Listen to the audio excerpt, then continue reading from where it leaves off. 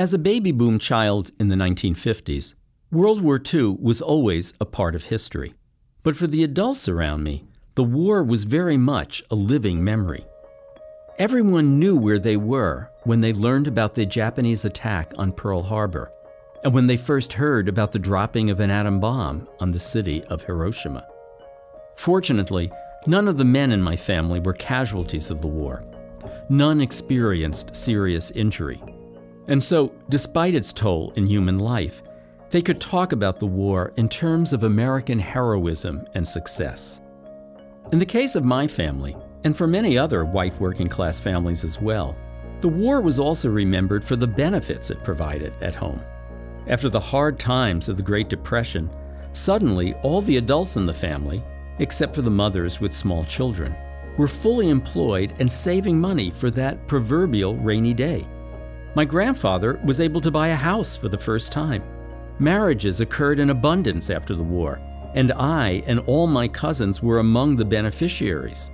We were the children of the baby boom, which the prosperity of the war years helped to make possible. And all around us were other families like ours, consisting of husbands and wives and their young children. The heroism of World War II and the prosperity it brought to those millions of baby boom families are a central part of the accepted narrative of U.S. history.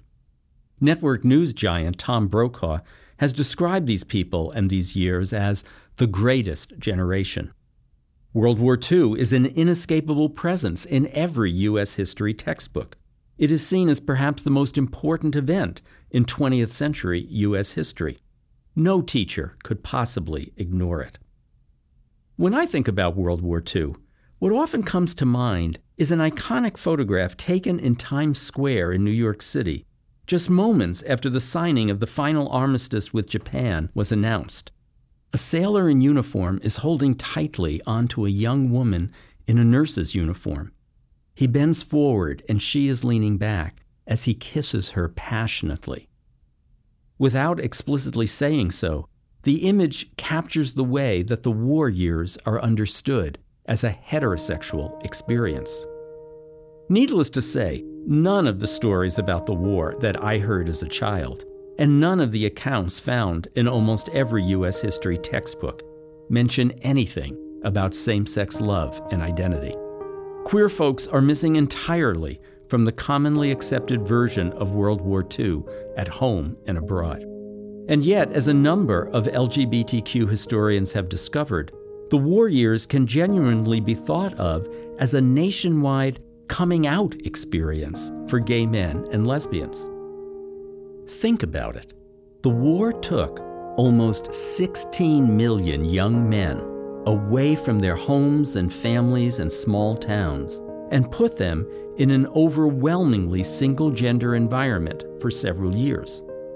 A smaller number of women were also placed in a largely single-gender environment in the military. But in a world in which young men had virtually disappeared from civilian life, large numbers of young women also left their homes and families and small towns and migrated to large cities to take jobs in defense-related industries. They lived in boarding houses with other young women and socialized with women, since so many men were in the armed services and overseas.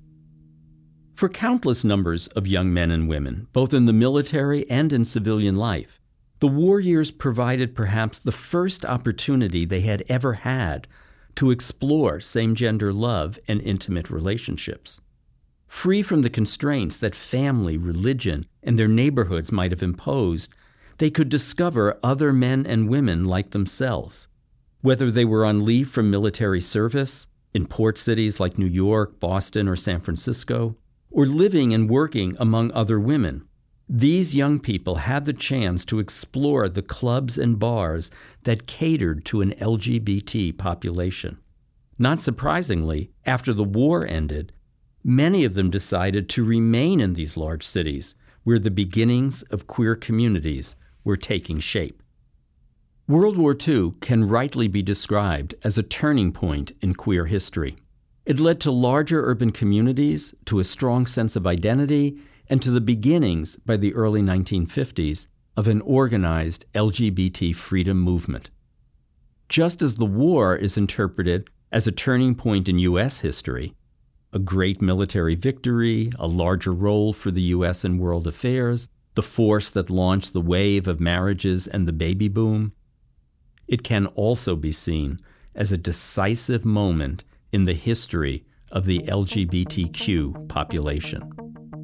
I'm John D'Amelio, and this is Queer America, a special series from Teaching Tolerance, a project of the Southern Poverty Law Center.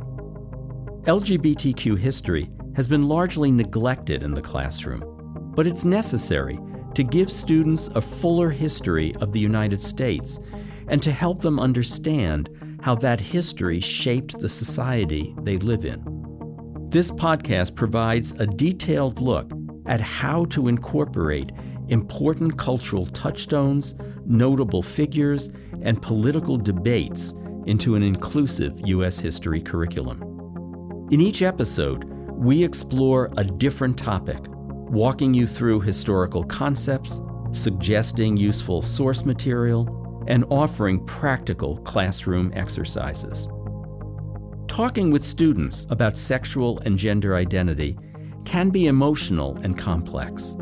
This podcast is a resource for navigating those challenges so teachers and students can discover the history and comprehend the legacy of queer America. World War II created unexpected opportunities and obstacles for young LGBTQ Americans. There was tremendous discrimination, but also tremendous community building. In this episode, historian Susan Freeman will take us from the start of the war through life after military service, providing examples you can share with your students so you can introduce your classes to this long-hidden aspect of the history of World War II. Here is Susan Freeman.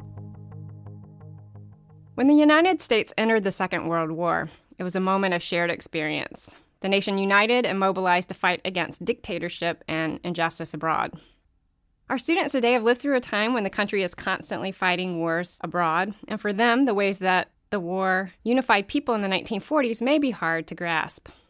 16 million people joined the armed services during the course of the war, and 10 million of those were drafted. Also foreign to them will be the ways that the war interrupted just about every aspect of daily life once the U.S. joined the fighting. Not only were the people joining the military experiencing disruptions in their lives, but also everyday civilians.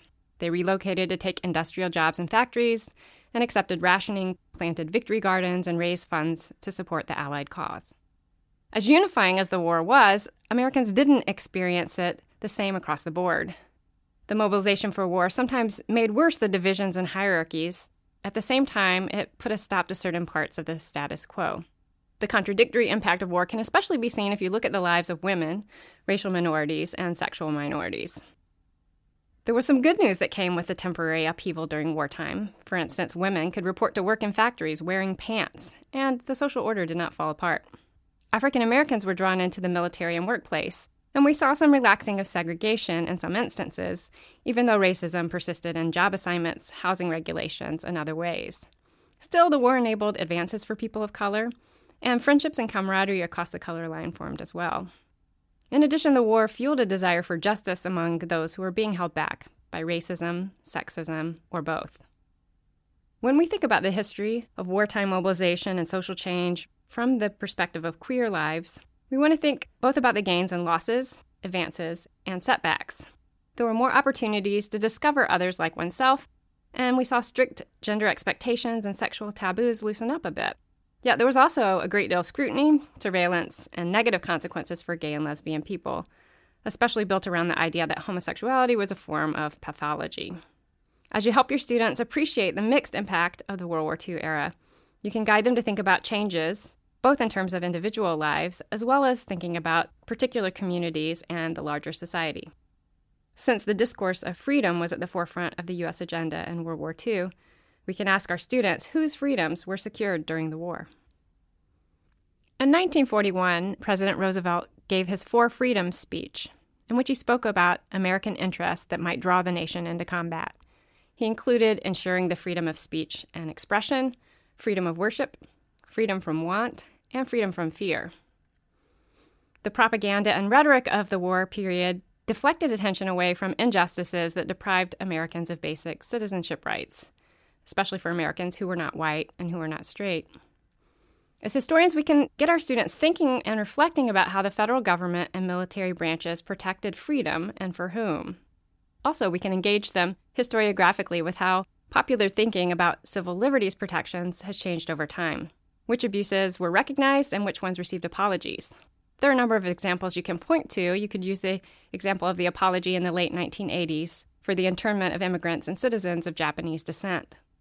Revisiting with your students these past moments when people were deprived of freedoms or civil liberties is a way to have them think about democratic promises and failures. Reevaluating past exclusions engages your students in rethinking and rewriting a more inclusive history. It also gets them thinking more about their own education. When and how and why have educators overlooked some of the more shameful parts of U.S. history, especially thinking about high school and middle school classes and textbooks? If you're listening to this podcast, chances are you're not inclined to shy away from difficult topics. So let's dive in together and look at the Second World War in terms of queer history. Queer people's place in the story of World War II is part of our national history. Of course, queer histories of the war are rarely highlighted in documentaries on the History Channel, museum exhibits, or the pages of standard textbooks, or in the national standards for how to teach U.S. history. Still, our classrooms provide opportunities to make a difference by covering this neglected material. This episode gives examples of queer World War II-era experiences that you can share with your students. You can help them appreciate how the war was significant in bringing into being a fledgling national queer community. In a short few years, many people came to know themselves as gay or lesbian and to know others who were like them. In fact, the war cultivated and expanded the very notion of homosexuals as a distinct group of people, contrasted with heterosexuals. In terms of a teaching strategy, sharing and honing the stories of queer historical figures will help students make a personal connection with the pleasures, fears, and self-understandings that arose in this era. In addition, you can draw connections to social and political questions that are important to our society today. What do we mean by freedom? Is someone more or less deserving of citizenship rights and privileges based on their identities? How do groups go from being outsiders to being insiders in our culture? And also, how do we hold political leaders accountable? War brings to mind violence, battle scenes, and the militarization of society. But World War II for young people was also a period of excitement, new scenes, and new possibilities. Imagine the kid living rurally, anticipating an adult life just like their parents. Imagine the young woman whose mother and aunts are employed as domestic servants in white people's homes, with few employment options due to race and gender discrimination. Imagine a mechanically inclined woman whose best job option is office work as a receptionist. And imagine the unmarried schoolteacher whose fascination with fashion leaves them feeling isolated. With war mobilization, young people could escape the predictable and limiting circumstances of their immediate lives. With wartime relocation came new adventures. Your students may not have thought about the fact that social life was largely sex-segregated during the war.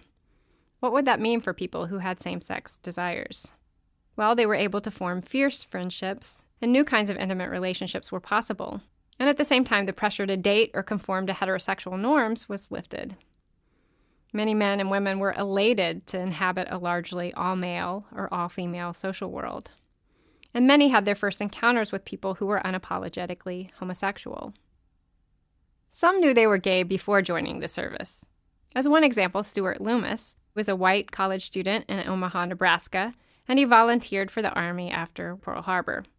He had heard that being gay might get you kicked out, but he was still willing to sign up to join a company of men. Vincent Miles was another college student from the Midwest who had discovered his homosexuality before the war. He grew up in an African-American community in Davenport, Iowa, and quit school to enlist. Miles became an Army medical clerk and was badly injured in the line of duty. Service members like Loomis and Miles recognized their closeness to death and the risks that came with their service.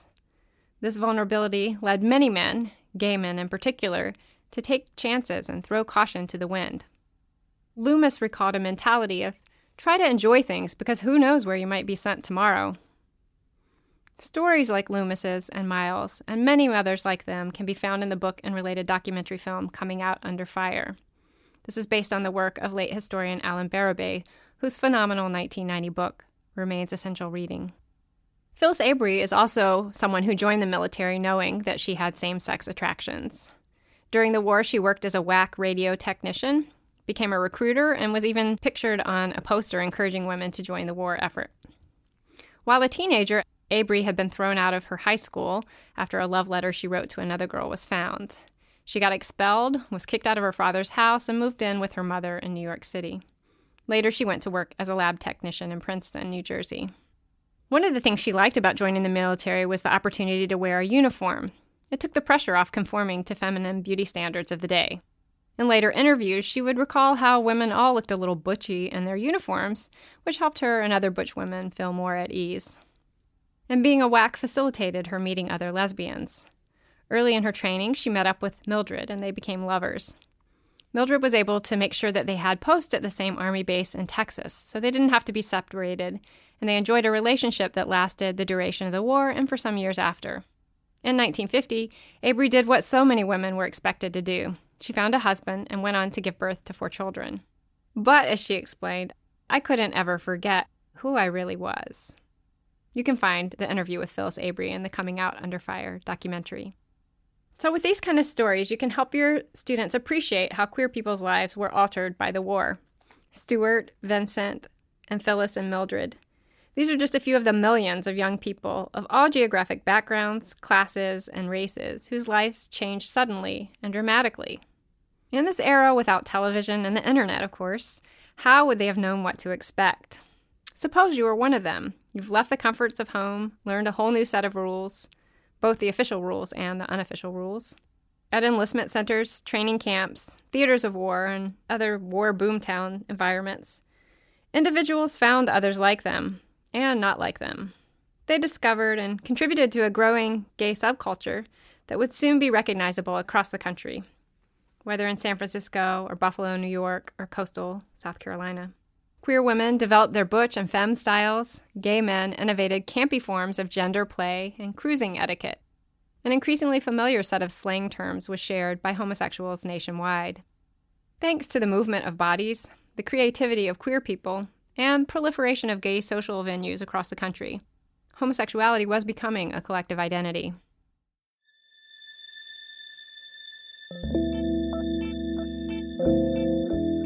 I'm Hassan Kwame Jeffries, host of Teaching Hard History, another podcast from Learning for Justice. Educators can earn a certificate for 1 hour of professional development just by listening to this episode. All you have to do is go to learningforjustice.org/podcastpd, PD for professional development. That's podcast PD, all one word. Then enter the unique code word for this episode, service, all lowercase. You'll also find a link in the show notes. Now back to Susan Freeman.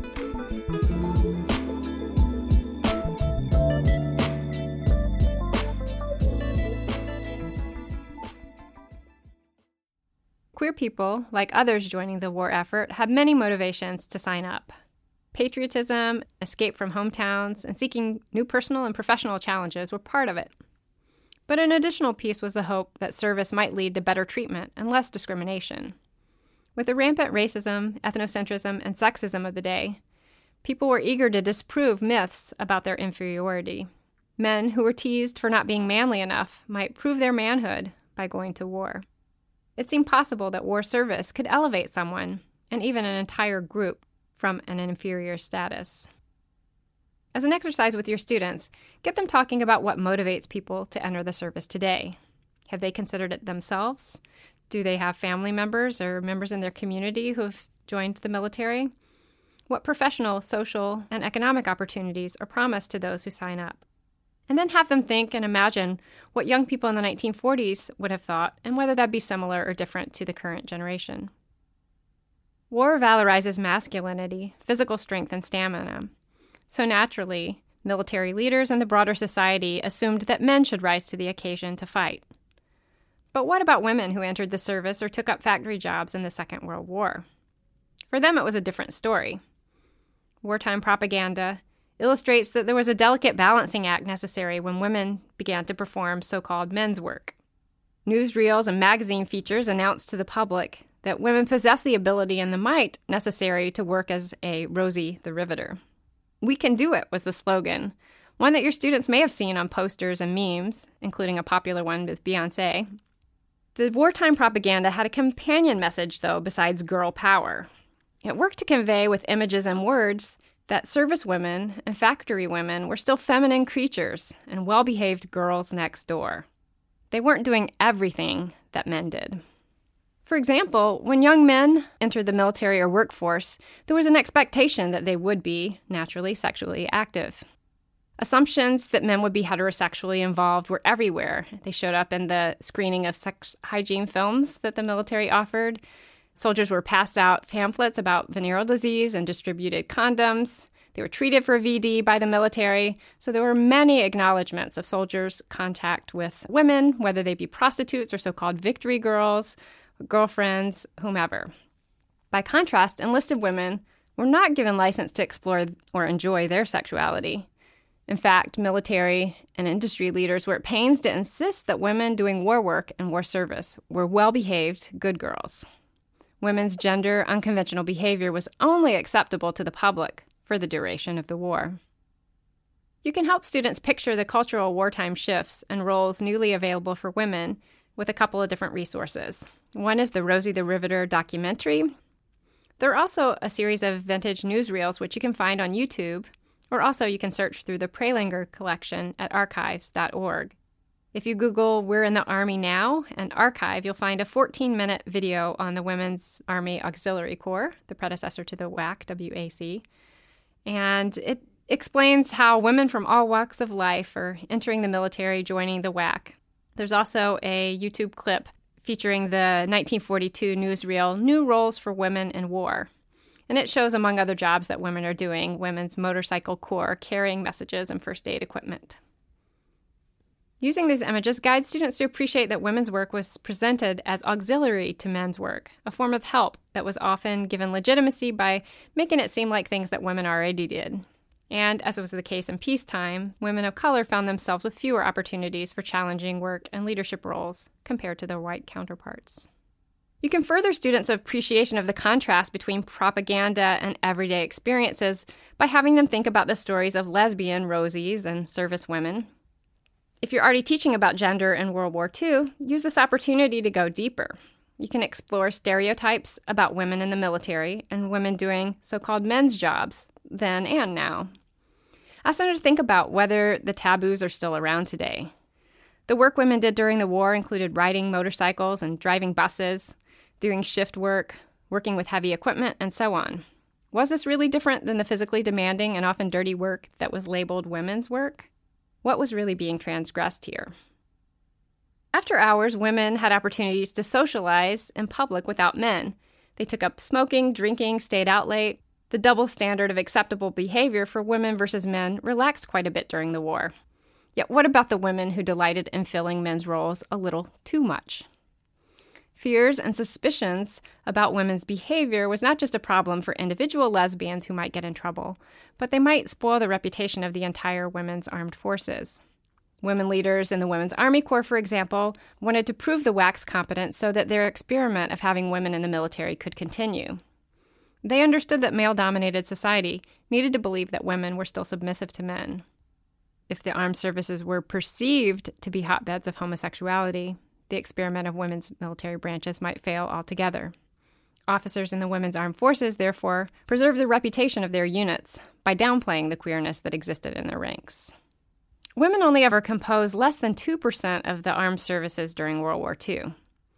Men were joining on such a larger scale, and their encounter with the question of homosexuality arose at the very first step of induction.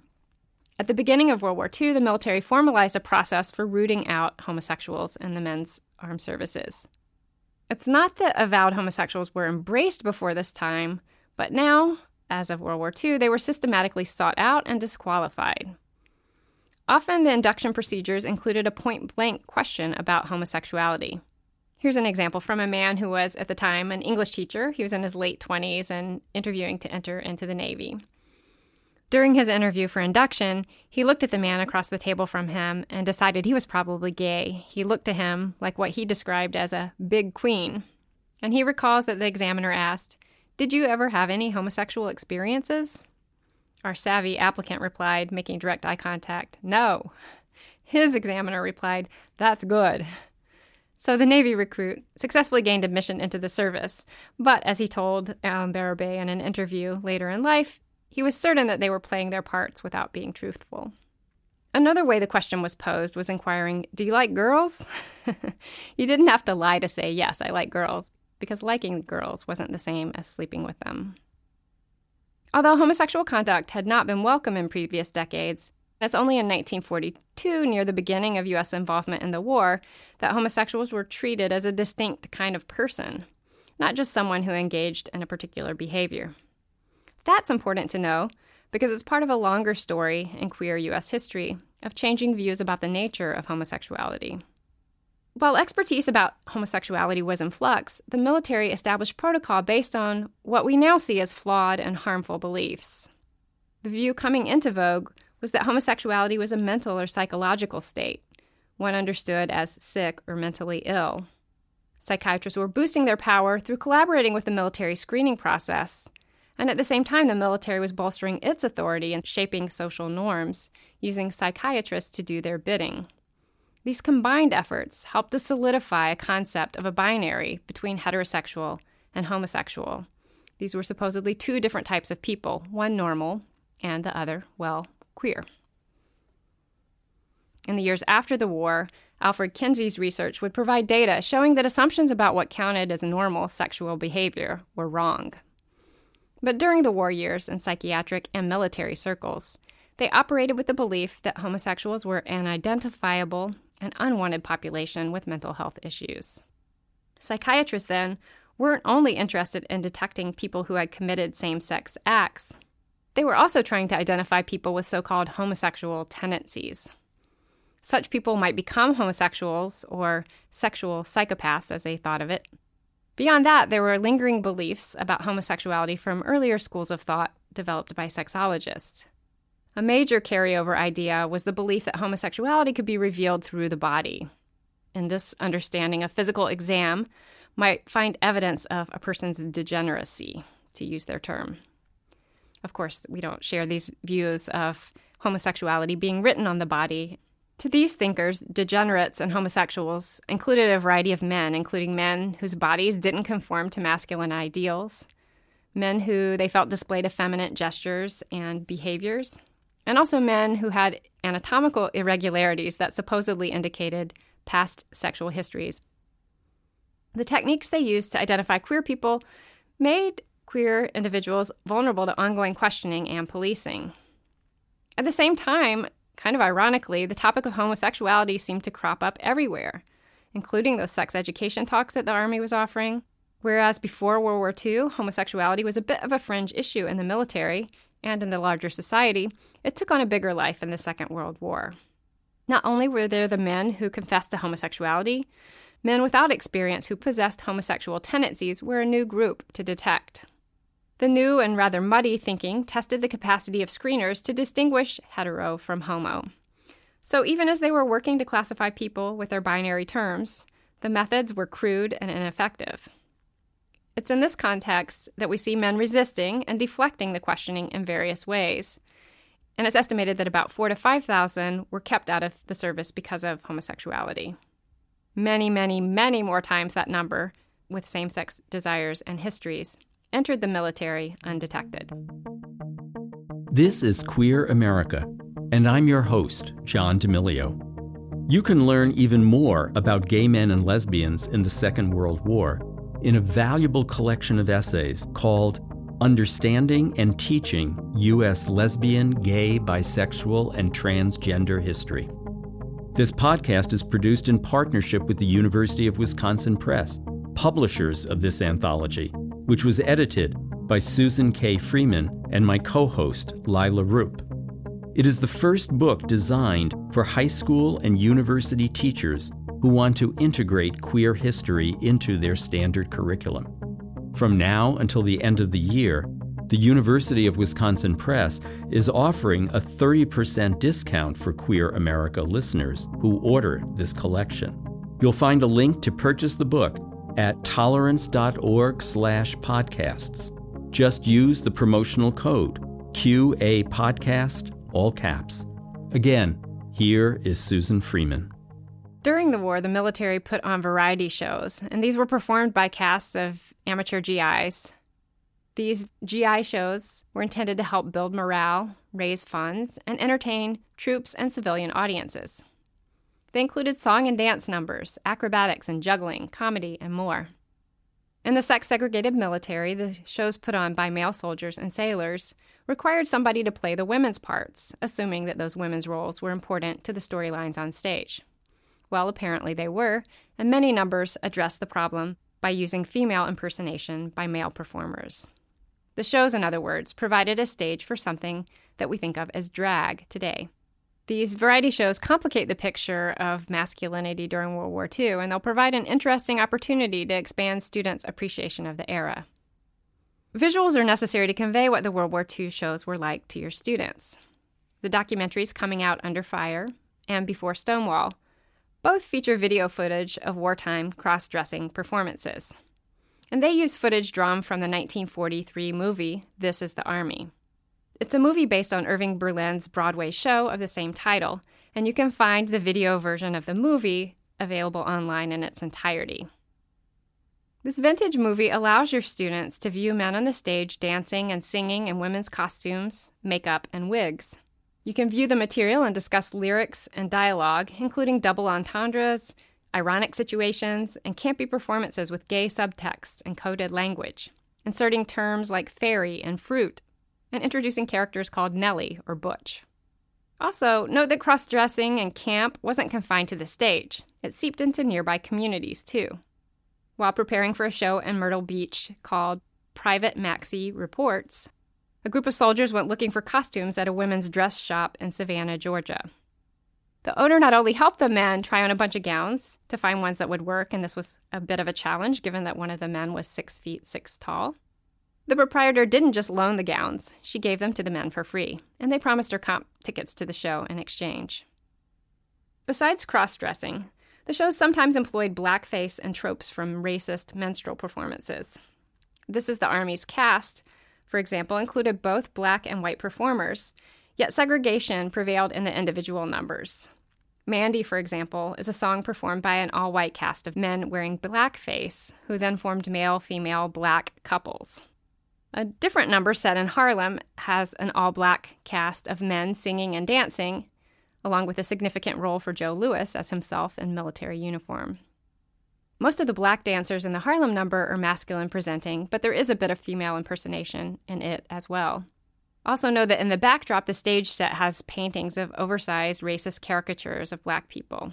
So after previewing this material, then, you'll want to give thought about how to contextualize these harmful representations in your classroom.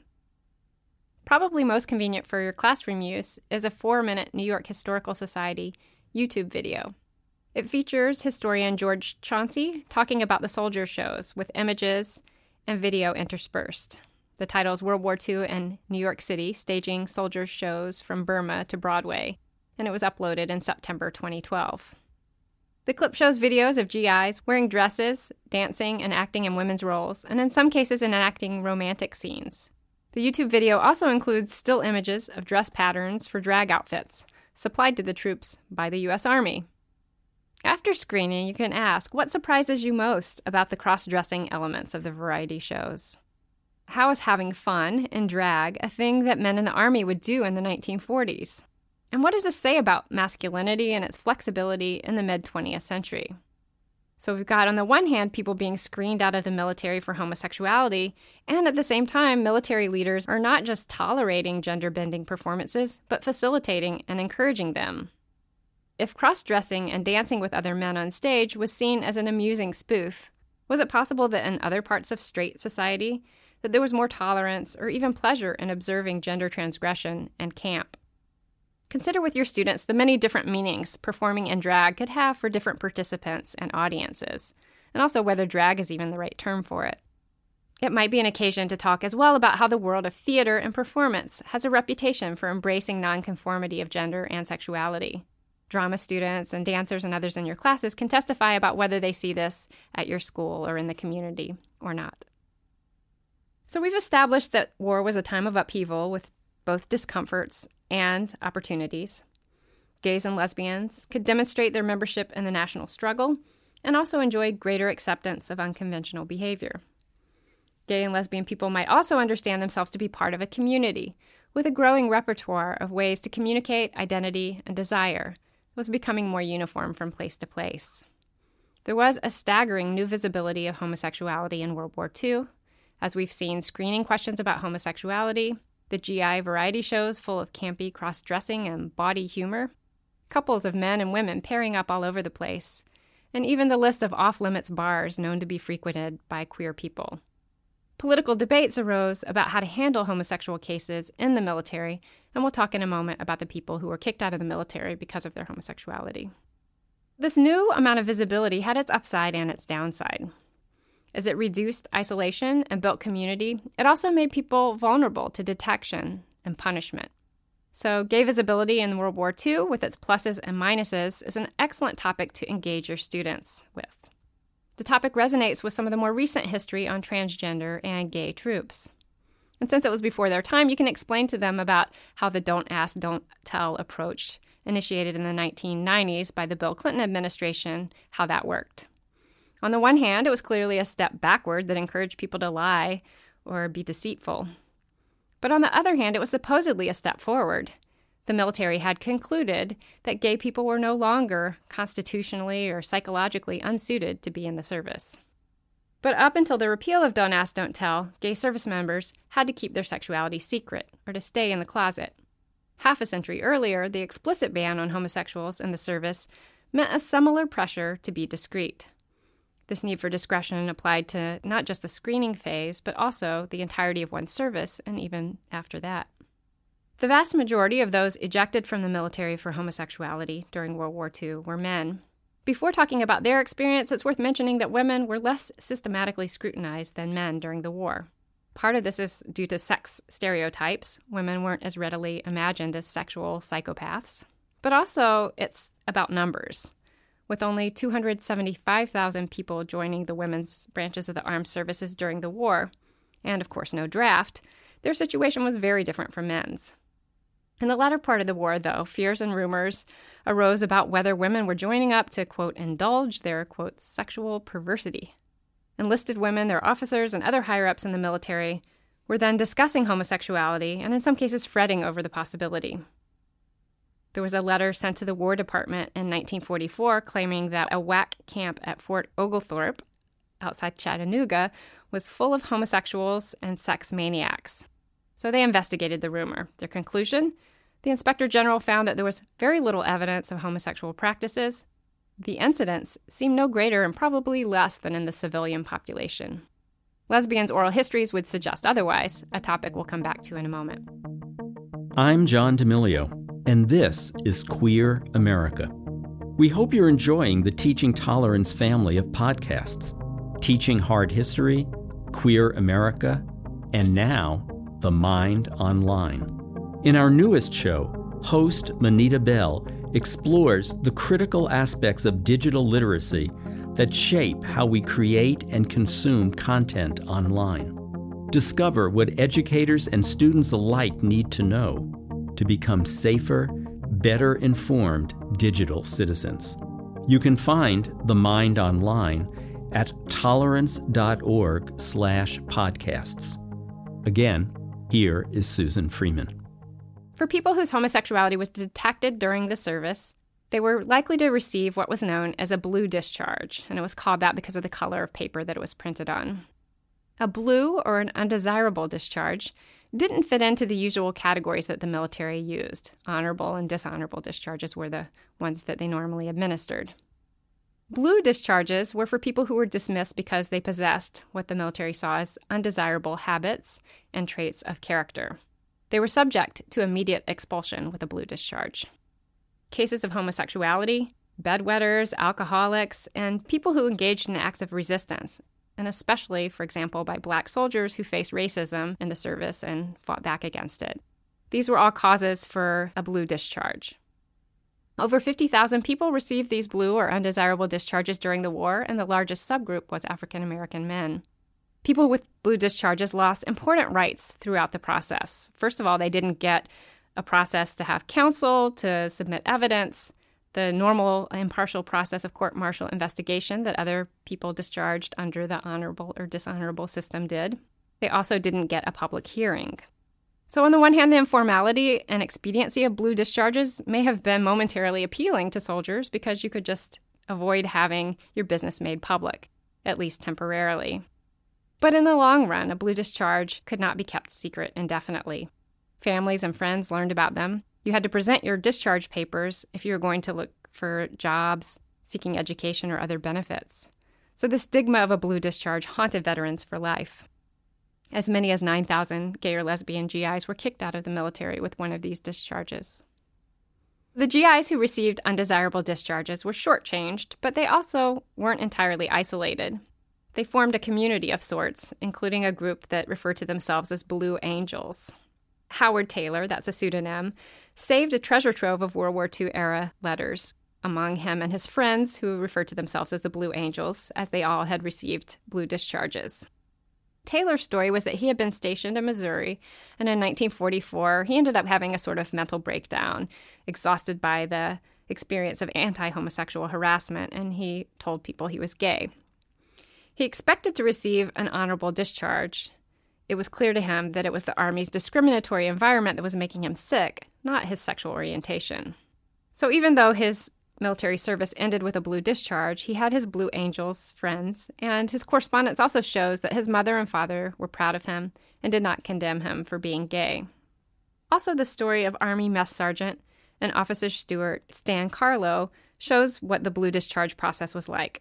His ejection was part of a mass investigation that removed homosexuals who were stationed in Australia. He came across a notice stating that men with homosexual tendencies should report to a medical officer to be sent home. The announcement promised no benefits would be lost. So he and some of his friends reported. They ended up being transferred to some different hospitals where they were treated as inmates and psychiatric patients, and eventually they were told to sign confessions about their homosexuality.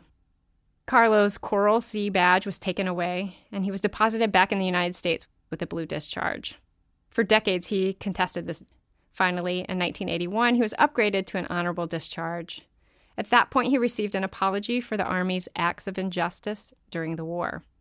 Over the years, up to a third of those receiving blue discharges for homosexuality contested their status. The protest against unfair treatment in the service is a theme of queer history that you can link to civil rights struggles more generally. For example, the African-American newspaper, the Pittsburgh Courier, it was one of the most vocal critics of the blue discharges in the 1940s. A widely read black newspaper of the era, it objected to the termination of black men who received blue discharges because of their resistance to being treated as inferior. Undesirable traits of character was a label, as I mentioned, that was applied to African Americans who expected to be treated with fairness and respect. Undesirable discharges should end, the Courier editorialized, as there is no twilight between honor and dishonor. After the war, psychiatrist William Meninger called the undesirable or blue discharges punitive and unfair, and certainly non-medical. Some gay soldiers embraced their outsider or outlaw status, perhaps experiencing a rush from flouting the conventions of the day. For example, while assigned to an office in Myrtle Beach, Woody Wilson didn't tamp down his gay sensibility. In fact, he's one of those that was out shopping for gowns in Savannah. At his desk, with extra time on his hands and access to printing resources, Wilson created a gossipy newsletter about military friends and acquaintances who were gay. Creators Wilson and his compatriot known as Kate were thrown into the stockades when the newsletter was discovered. While in detention, they proceeded to wisecrack and camp it up for the amusement of themselves and others. The two men got discharged without honor, although they did not get a blue discharge. They received a court-martial trial and spent a year at a federal prison, which concluded with a dishonorable discharge for wasting military resources. You can learn more on this story and see a few images of the pages of the mimeographed newsletter in a 2011 collection of Barabay's writings, My Desire for History. Some lesbian WACs possessed a similar boldness.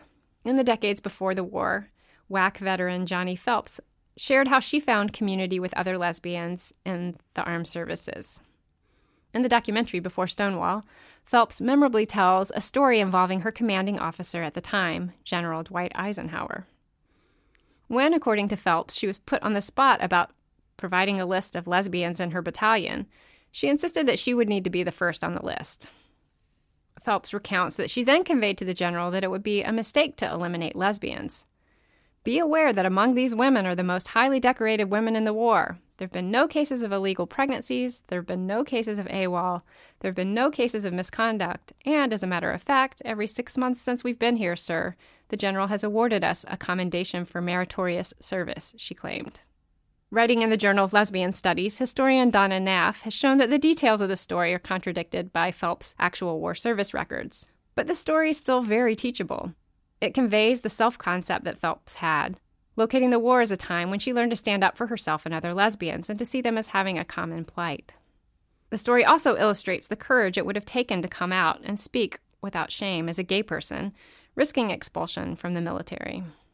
Also, it suggests that having military units full of lesbians could serve the purpose of improving performance and unit cohesion, not weakening it.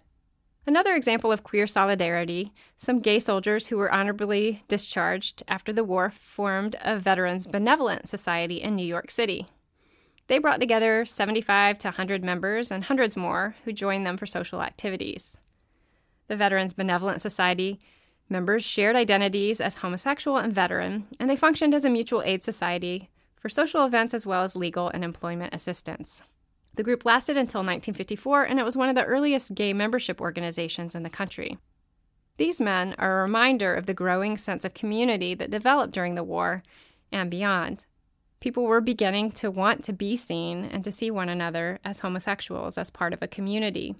With individuals contesting their persecution and glimmers of collective struggles, we can see that the queer history of World War II reveals how being seen led to vulnerability as well as the possibility of joining together for social change.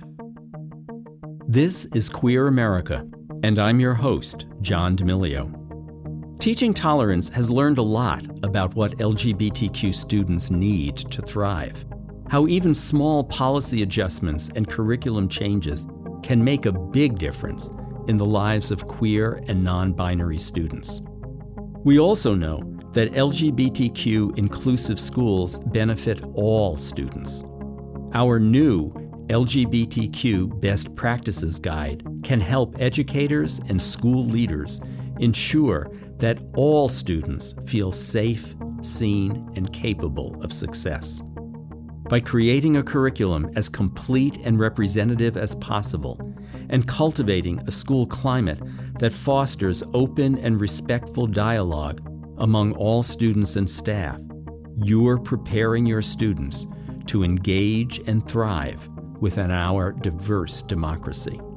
You can find it at tolerance.org/podcasts. Again, Susan Freeman. Discrimination and resistance persisted into the post-war years. Likely more than 1 million gay World War II veterans, people who made it through undetected, received a warm reception back home. As veterans, they were eligible for generous GI benefits that were part of the expansion of the middle class. As your students are learning, the benefits were an important route to social citizenship in post-war society. You can stress that the benefits were primarily for men because the premise was that men were and should be heads of household. They could get funding for college and vocational training, unemployment allowances, employment placement through the Veterans Administration, as well as home, farm, and small business loans. Remember the 9,000 people with blue discharges for homosexuality, and the tens of thousands of others with similar undesirable discharges did not receive those benefits. So, as you invite students to think about the many things gained during the war in terms of reducing isolation and building queer community, one of the war's lasting impacts was pretty negative. The war further solidified a link between citizenship and heterosexuality. This points us to our final theme for the World War II era. With guidance from Margot Cannady's book, The Straight State, Sexuality and Citizenship in 20th Century America, we can think about how various policies institutionalize citizenship rights and responsibilities. These rights and responsibilities are designed by and for heterosexuals. They explicitly privilege heterosexuality in their design and implementation. So imagine you were a man who served in World War II, and once you were discovered to be gay after the war, you were asked to pay the federal government back your GI loans. Historians have found a handful of cases of this sort, and probably there were many more that we'll never know about. So here's one example. There was a veteran who was attending school in Miami at La France School of Beauty Culture. He used his GI benefits to cover his $500 of tuition and received an allowance of $50 a month.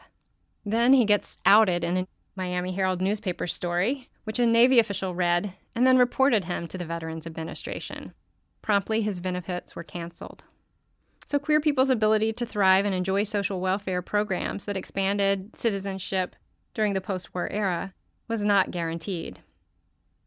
This points to larger questions you can ask your students about the links between citizenship and heterosexuality. How does being straight open doors and ensure fair treatment in this time period? How does heterosexual privilege interact with racism, sexism, and class inequality to protect some people's interests at the expense of others?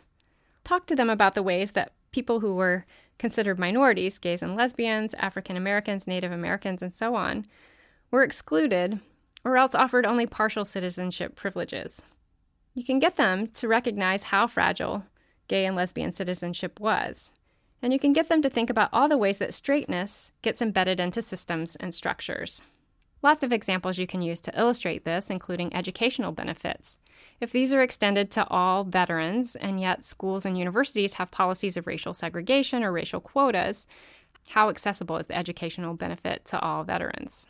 Besides universities, banks would be another institution, or also Veterans Administration offices with all-white employees, where people would face discrimination. Another facet of discrimination came through neighborhoods that employed redlining and restrictive covenants to exclude home ownership for Jews and African Americans, supposedly in the service of protecting the property values, resale values for the white and non-Jewish homeowners. So you see, the rewards of service and citizenship were not straightforwardly available to everyone. The government's generosity through GI benefits were not received in equal measure by all former service members. If you had to pass through hospitals, banks, schools, businesses, employers, other institutions, the forms of inequality one faced could be multiplied. And still, gay individuals and communities came out of the war stronger than ever. The government's rewarding of heterosexuality was not enough to suppress burgeoning queer communities. They continued to grow even as repression ramped up during the 1950s. Yes, the Cold War and the Lavender Scare made so-called sexual deviance even more dangerous.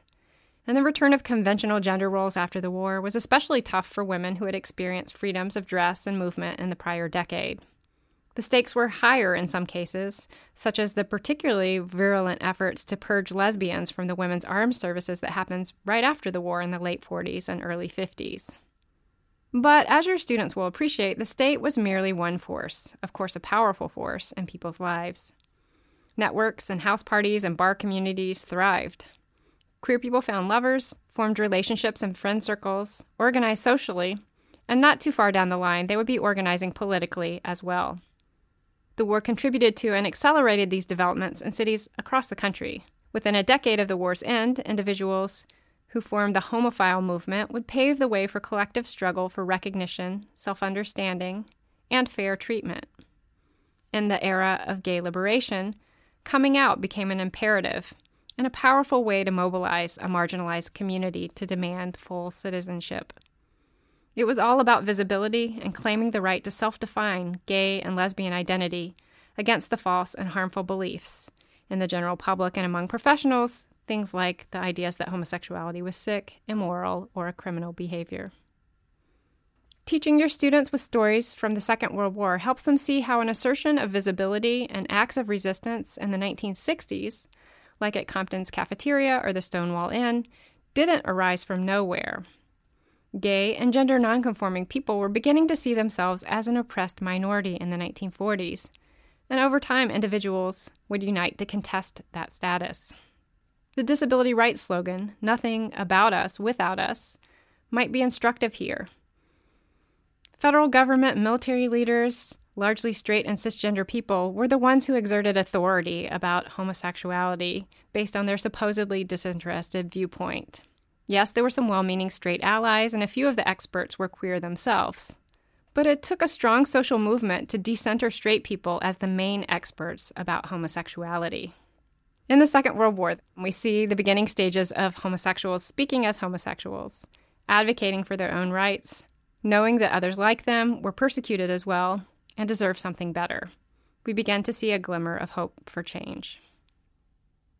We've looked together now at how visibility in the era of World War II had a double-edged quality. Gay people could find one another, but they might also be found out and deprived of an opportunity to serve or to work. Gay and lesbian communities were emerging, instilling a stronger sense of collective identity that would eliminate isolation and enable more resistance in coming decades. But in the war and afterward, there were still powerful forces treating homosexuals as second-class citizens. The experience of the war only brought material benefits for gay and lesbian veterans who served undetected. They were, after all, the vast majority of gay and lesbian people who served, and yet the ultimate message was that freedom and citizenship was most secure for heterosexual white men. Visibility is often seen as a positive accomplishment by the LGBTQ community, yet World War II shows how it could also make you a target for persecution. This is no less true today. For example, perhaps you've noticed it's become popular in social movement, queer, and academic circles to have everyone share their pronouns. This practice is meant to eliminate people guessing and attributing gender based on superficial clues, and also to reduce misgendering. A lot of us proudly adopt this practice, and many in the trans community applaud it as a way to call attention to using everyone's correct pronouns. And you may have noticed that we've moved away from saying preferred pronouns to something more like correct pronouns, in the same way that many gay people would come to reject the notion of sexual preference as sounding a little bit too flimsy and preferring something like sexual orientation or sexual identity. So introducing oneself with pronouns can be a valuable way to validate trans identities. But that visibility isn't safe or comfortable for everyone. Think for a moment about what this sharing of pronouns does for trans people who would like to stay under the radar, who aren't secure in a particular space to name their identity, or for people who, for a variety of reasons, don't wish to specify pronouns. All this returns us to where we started, thinking about questions of freedom. The United States has decided that people who serve their nation deserve compensation, respect, and benefits. And now that queer people can openly serve in the military, they have access to those rewards. But how secure is their freedom? What about trans people whose right to serve openly and obtain equal benefits is in jeopardy? Also, we must think about queer people whose citizenship status, racial and ethnic identities, religion, disability, or experience of sexual harassment and violence still subjects them to biased treatment. A new generation of young people, the students we teach, they're less likely to think that heterosexuality is a prerequisite for citizenship than previous generations. But full membership in society is more than rights on paper. It's also how you're treated in small ways on a day-to-day basis, whether that's in the classroom or at the bus stop, at a park or in a department store, while scrolling through social media or dancing at a club. We learn our place in society. As a teacher, you can attend to both historical and present-day dimensions of citizenship and inclusion. Equipped with even a cursory knowledge about queer history, you have a powerful opportunity to expose your students to questions about justice, to introduce them to past struggles for visibility and fairness, and to attend to the social dynamics of inclusivity and respect as they play out in a day-to-day way. Doing this, you can truly make a difference in individuals' lives, and you can help transform the culture as well. Susan Freeman is an associate professor and chair of Gender and Women's Studies at Western Michigan University. She also co-edited the anthology that is the basis of this podcast. This episode is inspired by a chapter on gay men and lesbians in the Second World War by Marilyn Hegarty. Susan is the author of Sex Goes to School: Girls and Sex Education Before the 1960s. Her current research examines the development of gay and lesbian studies classes beginning in 1969. I hope you're enjoying Queer America so far. We'll be back after the new year with our next episode. In the meantime, drop us a line on Facebook, Twitter, or Instagram and let us know what you think. Queer America is a podcast from Teaching Tolerance in partnership with the University of Wisconsin Press. They're the publisher of the award-winning anthology, Understanding and Teaching U.S. Lesbian, Gay, Bisexual, and Transgender History. In each episode, we're featuring a different scholar to talk about material from a chapter in that collection. Use the code QAPodcast, all caps, to get a 30% discount when you purchase the book through tolerance.org/podcasts. You'll also find additional tools, including resources we've mentioned, episode transcripts, and an LGBTQ best practices guide to help your school create an inclusive curriculum and an open and respectful climate for dialogue among students and staff. Teaching Tolerance is a project of the Southern Poverty Law Center, providing free resources to educators who work with children from kindergarten through high school. You can also find those online at tolerance.org. Thanks to Dr. Freeman for sharing her insights with us. This podcast was produced by Shay Shackelford with production assistance from Russell Gregg. Kate Schuster is our project manager. Music in this episode is by Chris Zabriskie. I'm Dr. John D'Amelio, Professor Emeritus of History and of Women's and Gender Studies at the University of Illinois at Chicago, and your host for Queer America.